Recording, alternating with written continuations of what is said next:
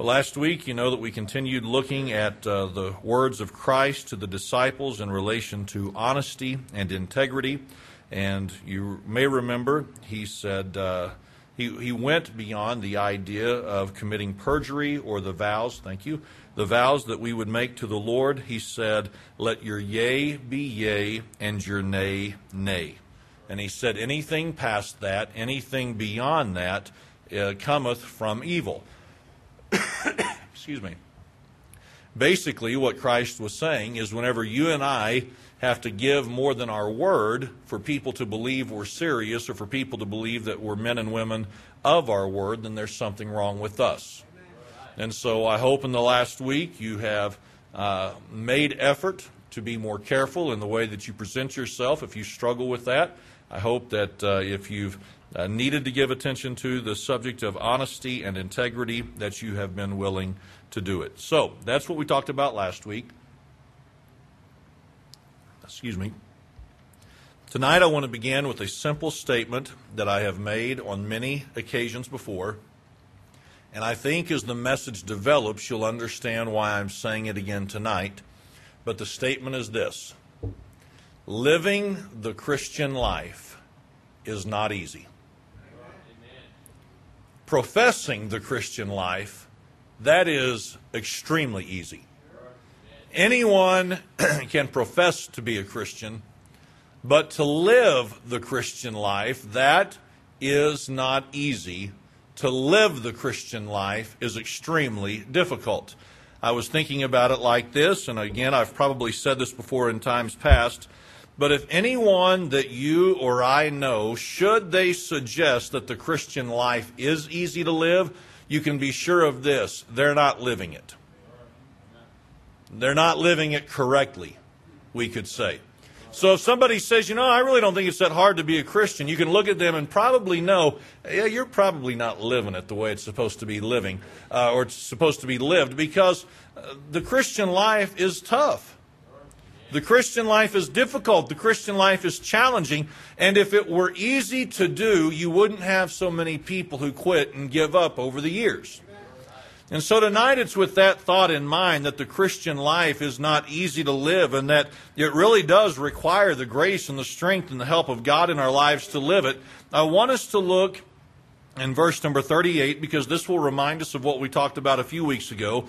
But in verse number 38, he said, ye have heard that it hath been said, an eye for an eye, and a tooth for a tooth. Now, a few weeks ago when we looked at verse number 38 and we were considering what the culturally accepted norm was, we remember that they were using this in their day, in their culture, as a justification for not doing any more than what was required of them. They were men and women who had their rights, and they knew what was required of them, what they were obligated to do by law, but not one bit more. Does this sound familiar at all? No? Okay, well, that's what we talked about, because I've looked over my notes, and I know that's what we talked about, and that's what was discussed, and that's what was said. But the people of their day, it was like, listen, you do an eye to me, and I will do an eye to you. I know what my rights are. I know what I'm allowed to do. I know what the law says for me. Now, while that was a biblical statement, we also remember, like so many other things, they were taking it out of context. Because this was dealing with, in the Old Testament, not your rights and not what was available to you, but this was simply dealing with an appropriate judgment for a crime or an offense that was committed. Because by nature, when somebody does something to us, we want to not only do that to them, but we want to do it plus something else in order for us to feel good about the situation. All right, and so the reason that this was given in the law, an eye for an eye and a tooth for a tooth, and what was said also in the law, was not for the sake of, I get revenge, but it was more for the idea of, this is all you can do when an offense is committed. But this was not dealing with a person's rights and a person's liberties and what was given to them by way of entitlements. All right? So, it's with that in mind that Christ says in verse number 39, but I say unto you that ye resist not evil. That you resist not evil. Now, you'll notice what Christ says in that verse. He identifies the fact that there is evil in the world. That there is ungodliness, that there is wickedness, that there is sin in their world. And so just as is in our day today, there was, as we know because of the message this morning, and common sense would tell us, that even in the days of Christ, there was evil, there was wickedness, there was ungodliness, there was unrighteousness, there was sin. And Christ said to the disciples, "But I say unto you, resist not evil." Well, what does it mean to resist? It means to stand in opposition to something. It means to push back against it or to withstand. And so it would seem as though Christ were saying to the disciples, when it comes to evil, don't withstand it, don't oppose it, don't resist it, but just let evil have its way or run its course. But that doesn't make sense, does it? Because Christ himself resisted evil at different times. There were those moments and there were those occasions in which Christ would stand against evil. There were those moments where he would oppose the evil that was taking place. The Apostle Paul did such a thing, did he not? And throughout the centuries, people have stood in opposition to evil, and that's what we're supposed to do. If we're not supposed to stand against evil, if we're not supposed to stand against the wickedness of our day, then you and I would not need spiritual armor, right? We would all be a bunch of laydowns, and we would just let evil move and let evil go and let evil do whatever evil wanted to do. But no, we're supposed to resist evil. We're supposed to stand against evil. So you have to look at this statement in light of the context that in this world there are evil, wicked, unrighteous, ungodly people. And unfortunately, my life is going to cross the path of some of those people, and your life is going to cross the path of some of these people. You and I are going to know ungodly, unrighteous people who don't care at all about the things of God. You probably work with some people that we could say they are evil people. Not because you're being self-righteous, not because you're being holier than thou, not because you feel as though you're the Holy Spirit and you get to condemn people, but as you look at them, you can just realize and you can just say with the right spirit, these are not people who care about the things of God. These men or these women, they are ungodly, they are unrighteous, and that is how they conduct their entire lives. You probably have some like this in your family, don't you? Some ungodly, unrighteous, unholy people. Now, for Christ to say to resist not the evil, well, what is he suggesting? Well, if the context is this, that the people of their day were very mindful of their rights and their entitlements and their liberties, and yet you have ungodly people and you have these who are not real worried about scriptural principles in their life, then what it seems to suggest, as we'll look at the text in a few moments, is this, is that whenever you come into contact with the unrighteous, the ungodly, the unholy, whatever we'd like to call them tonight, it is not my spiritual place to constantly stand in opposition to them in how they treat me. Because it's not all about me, and it's not all about my rights and what I am entitled to. Now think about this. I said several weeks ago, and I'm saying again tonight to remind us, we live in a society and we live in a day that is very sensitive to our own personal rights. We are very sensitive to our own personal freedoms. We know what is available to us by way of the law. We know what we are entitled to by way of the law. We know what is required of us. And if the law does not require it of us, then friends, if I don't have to do it and I don't want to do it, you can't make me do it. Well, isn't that a lovely attitude for the child of God? But that's how a lot of people live, correct? Why? Because they're very sensitive to their own rights. They're very sensitive to their own freedoms, to their own liberties. And I'll not have you or anyone else infringe upon those rights. And so what do? Well, if anybody begins to infringe upon us, and if anybody begins to take advantage of us, if anyone begins to use us or do some of the things that we'll look at in the Scripture tonight, here's what we're going to do. We're going to stand in opposition to that, because you will not treat me that way and get away with it. Well, that's fine according to culture, but it's not Christian according to Scripture. So what does Christ say? Well, notice in verse number 39 he says, "But I say unto you that you resist not evil, but whosoever shall smite thee on the right cheek, turn him to the other also." Question. You ever been smitten in the face? I stand before you tonight in all honesty and in all sincerity. If I've ever been slapped in the face, I don't remember it. I don't. I've never had anyone punch me in the face, but I've watched it happen before. It is not the natural instinct for someone to get slapped or smitten on the right cheek, and for them to say, "Well, thank you. Here's the left one." It's not how it works, is it? Now, I understand that we would think of this maybe in a literal sense, but I think Christ is also talking in the figurative sense as well of being slapped or hit in the face. Because you and I both know as well, don't we, that there's the old cliche, it's like I was slapped in the face. It's like a slap in the face. Now, when somebody says it's like they were slapped in the face, or it's like I've been slapped in the face, what are they suggesting? Well, they're suggesting that they've been humiliated.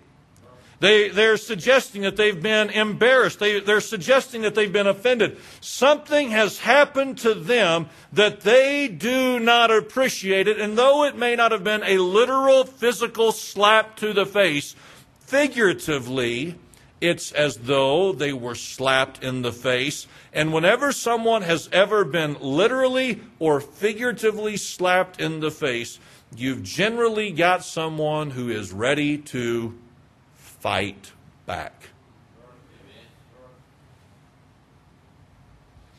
And here's the thing. By law, we have every right. I mean, literally, physically, actually, if it were to happen tonight, if I were to come up to you and hit you in the face, the law provides for you the ability to defend yourself. If the police were to come and to begin to fill out a report, and the police were to say, okay, who instigated this? Who initiated this? If there were witnesses who could verify your story that said, listen, it was that mean old preacher that came right up to me and just whacked me upside the face, and I was just responding in self-defense. You know, listen, you know what the law would do? The law would protect you. It would not protect me.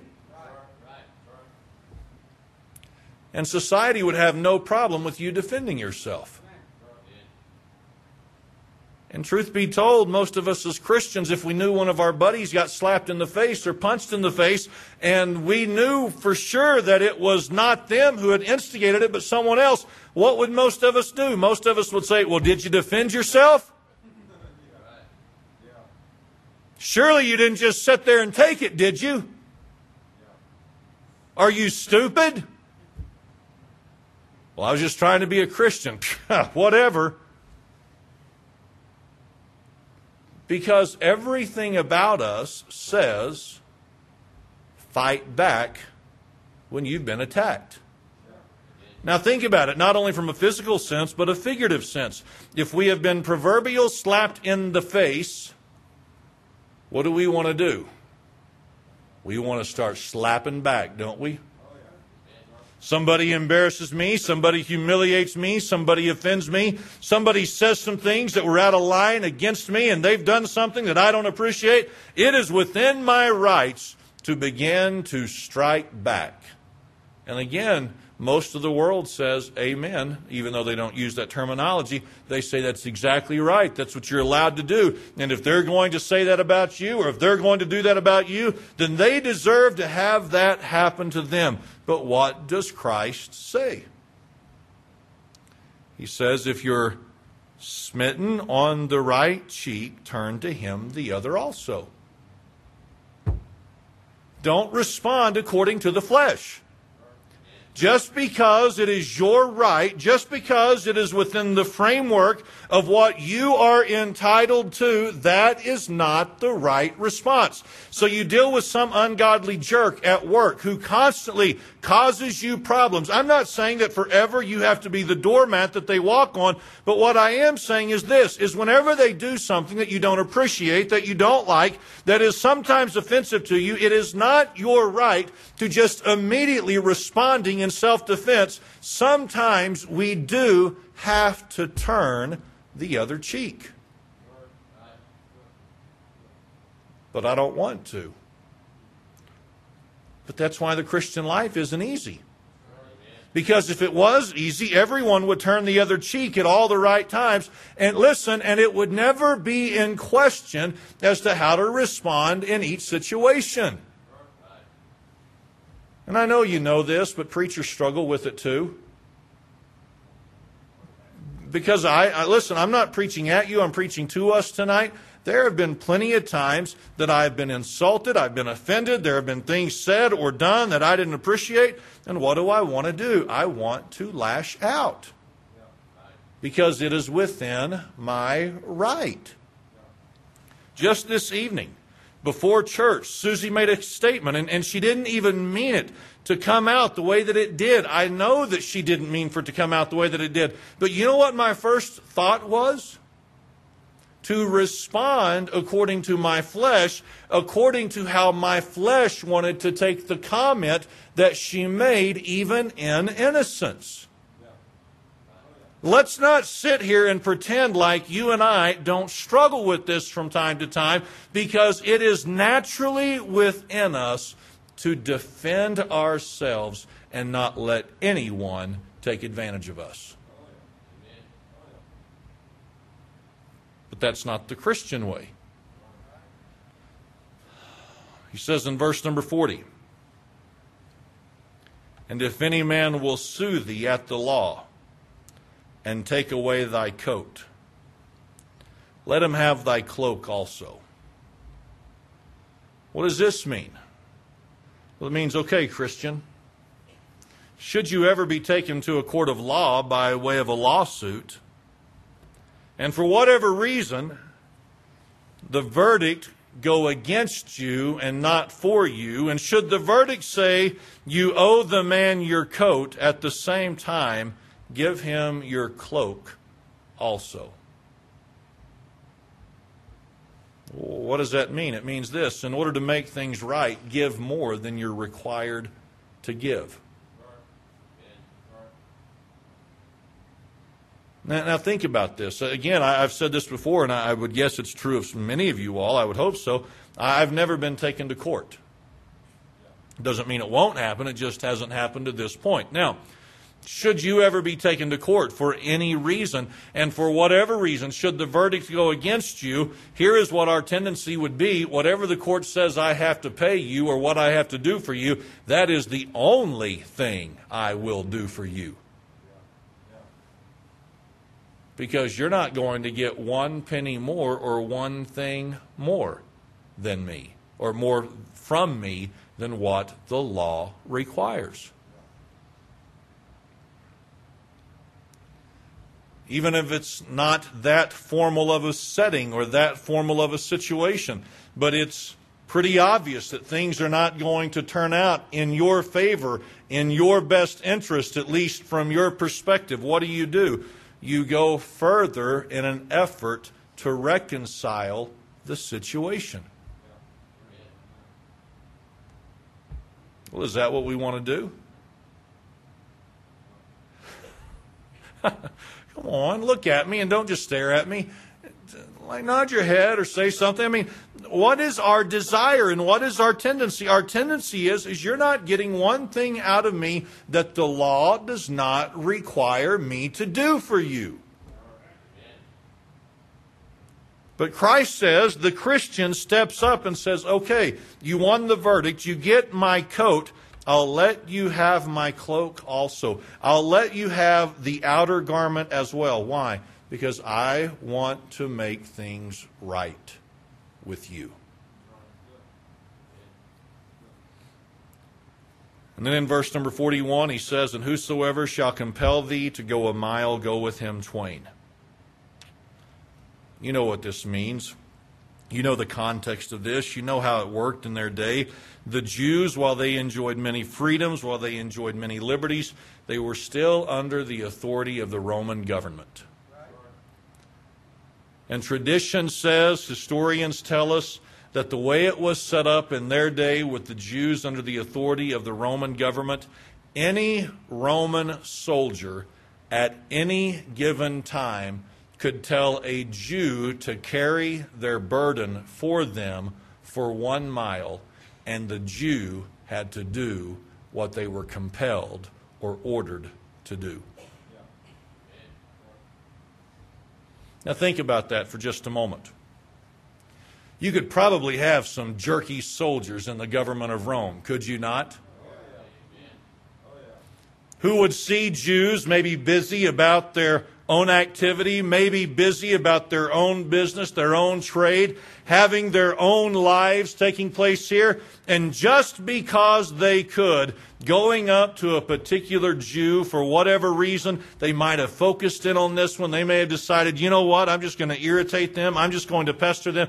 And I'm going to go to them and I'm going to compel them to carry my stuff for 1 mile. Doesn't matter what you're involved in. It doesn't matter what you're engaged in. It doesn't matter what you're doing. You have to stop everything you're doing for me. How long does it take to walk a mile? 10, 15 minutes if you're moving at a pretty good pace. I don't know how much the load would have weighed at that time. I don't know if they were always carrying, basically, as a Roman soldier, the same amount of stuff. I don't know if there were heavier loads and lighter loads, but I do know this. If you're carrying a load, you tend to walk slower than you would carrying no load. So if you think about this for just a moment, here would be a Jew, whatever the situation may be involved in their own business, their own trade, their own profession, and a Roman soldier comes up and says, hey, you, carry my stuff for 1 mile. Here's what you know, no matter what is going on here, I've got to stop now because you have required this of me, and for at least the next 30 minutes or so, I get to deal with you because I've got to walk all the way there, and then whenever I get to put your stuff down, I've got to walk back and get back to my own business. What did the law require? The law required you do it. And if they compel you to go 1 mile, that's what you do. Now, don't you know some Jews were stepping it out in their mind? It takes me 483 steps to go 1 mile. 1, 2, 3, 482, 483, I'm done. Because I walked the mile. Well, what does Christ say? Christ says that may be what the law says. That may be what is required of you. But whosoever shall compel thee to go 1 mile, go with him twain. You go further than what's asked of you, and you go further than what's required of you. Now think about this for just a moment.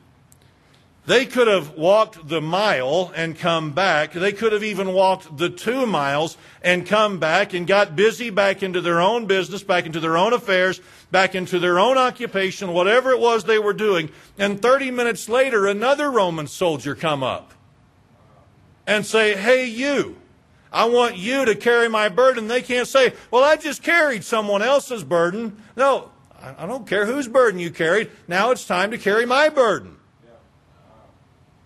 I just got inconvenienced about an hour ago. This sounds like your problem, not my problem.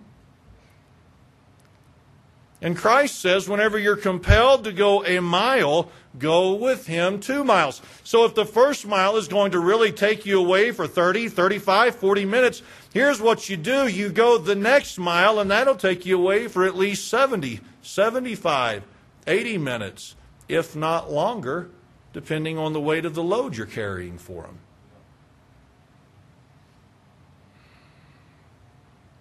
Christ says, I know what the law says. And I know what the law requires, but when you're compelled to go 1 mile, here's what we do. We don't just do the bare minimum as Christians. We go the extra mile.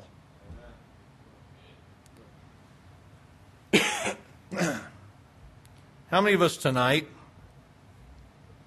have people in our lives who don't mind asking us for favors?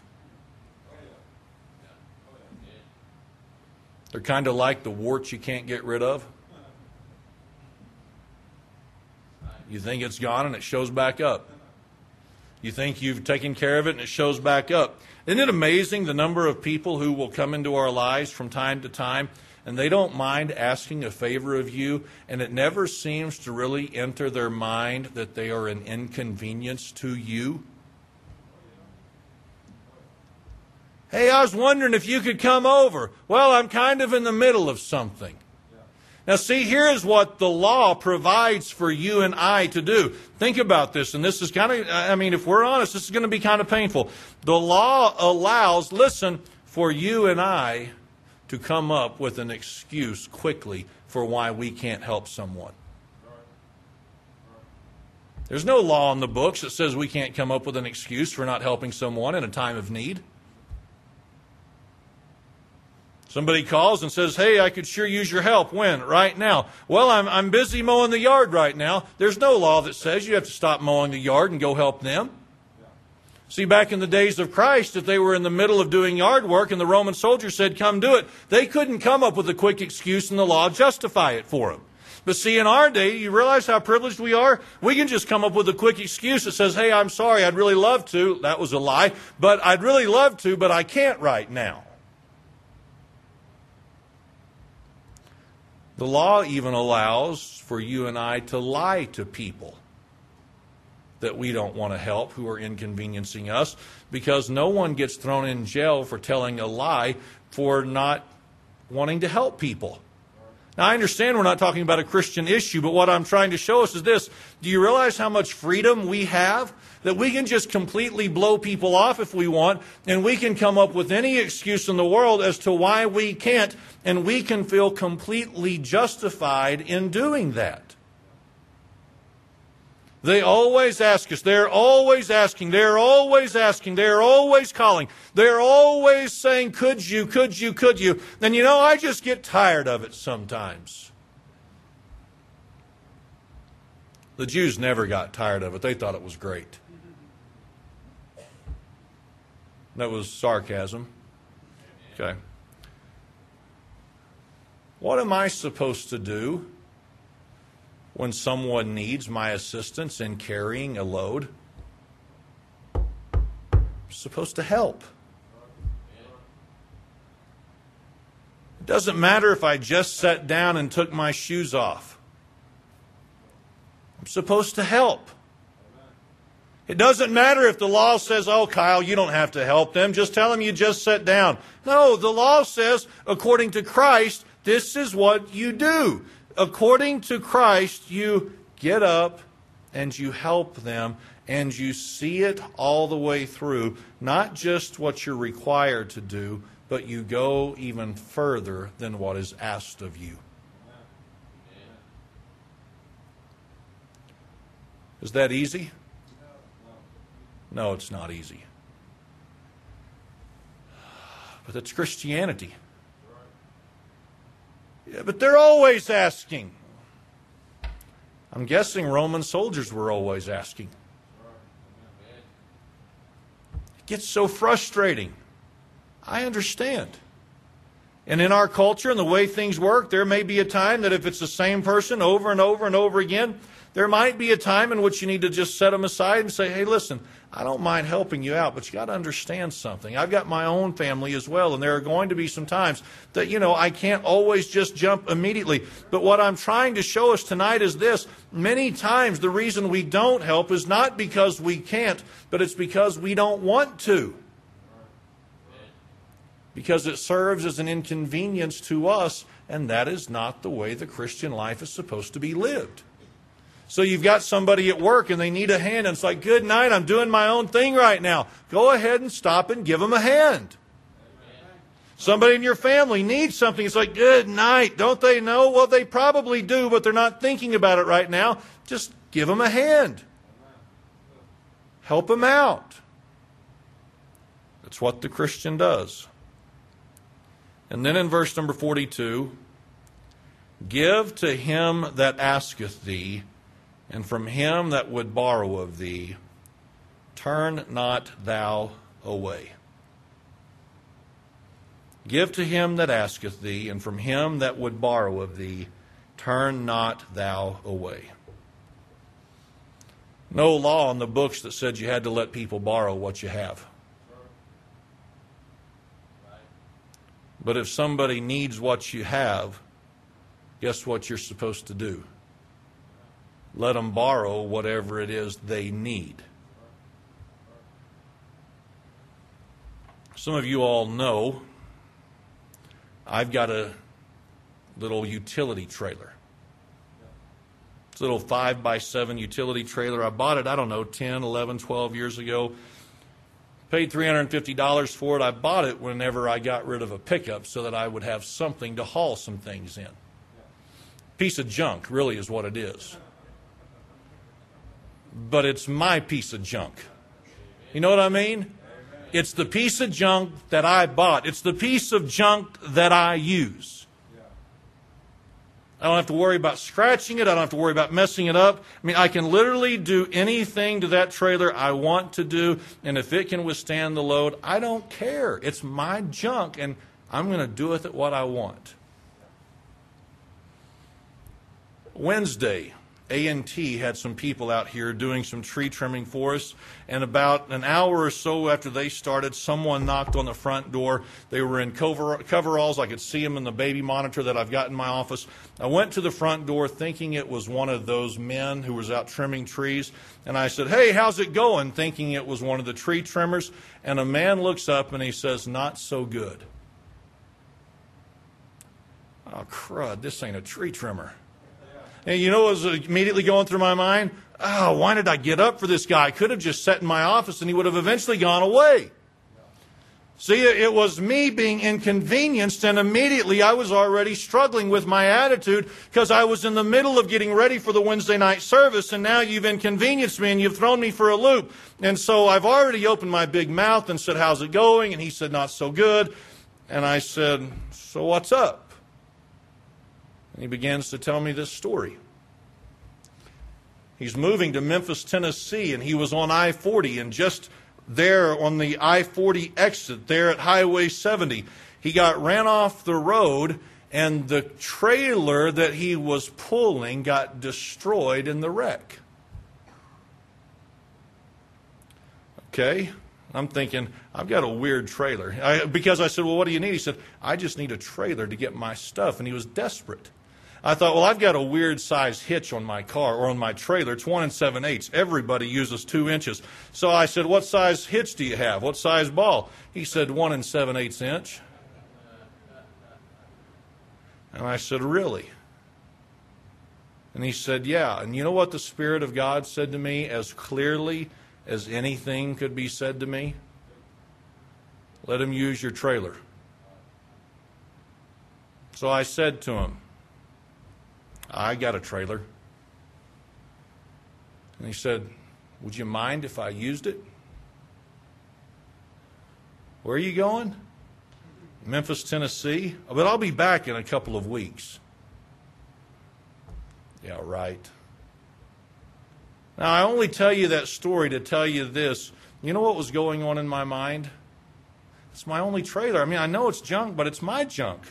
But I mean, what are the chances of a guy showing up at the front door of your church needing a little utility trailer? That's all he needed. He didn't need a big one. He needed a little one. And I've got a little one. And what are the chances of a 1 7/8 ball whenever most of them are 2-inch balls? What are the chances? I knew that God brought him to our church looking for a small utility trailer with that size ball. And I had to decide, okay, what am I going to do? Will I let the man borrow it because he needs it? Or am I going to say, no, mine? So best I can tell, if the man was shooting straight with me, my trailer is somewhere in Memphis, Tennessee right now. JJ texted me the other day. He said, can I borrow your trailer? And I said, somebody else is borrowing it right now. And they are. Why? Because the Christian life is not about me holding on to what I have. The Christian life is about us saying, hey, you need that? You need to borrow it? Yeah, you can borrow it. Isn't it true that sometimes we wrestle with generosity? Because that's my stuff. That's the stuff that I bought. That's the stuff that I paid for. That's the stuff that I use. And it's mine, it's mine, it's mine. No, it's not mine. None of it's mine. I'm just a steward over every bit of it that God gives me.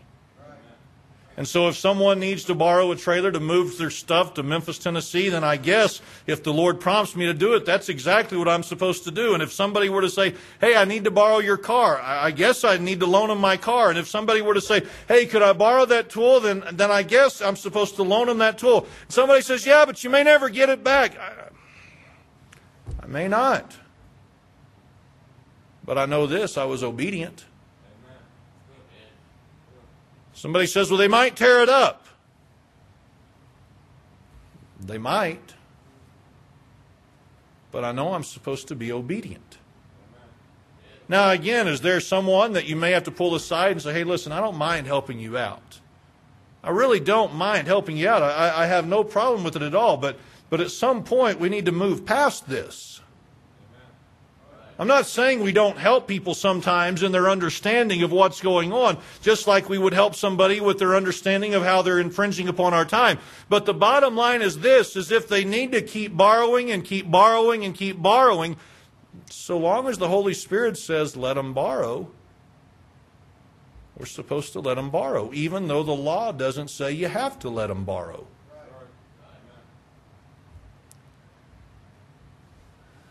See, the world is so consumed with their rights.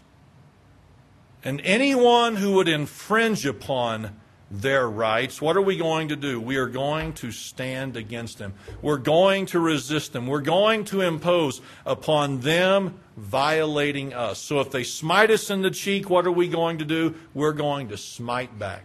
And if the law says give them this, we're only going to give them that and not a penny more. And if the law says walk a mile, that is all I'm going to walk and not one step more. And if somebody wants to borrow something, if I don't have to and if I'm not required to, I'm not going to unless I want to. But that is not the Christian life. The Christian life turns the other cheek. The Christian life does more to prove and to illustrate the sorriness and the apologetic spirit of doing somebody wrong. The Christian life says, let me do more for you than what is required of you. And you know what? This isn't mine, and I'll just let you borrow it if that's what you need. Now, how many times, whether we want to admit this or not, how many times do we live more like the world than we do a Christian? So many times we live more like the world than we should as a Christian. And it doesn't help our testimony.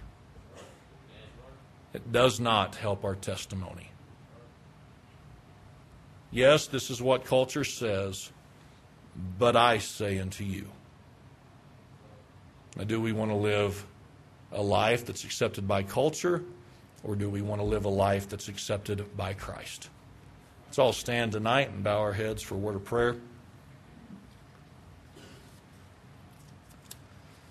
Father, I pray that you'd help us tonight to be the kind of Christians you called the disciples to be that day as you taught them. Lord, it's so easy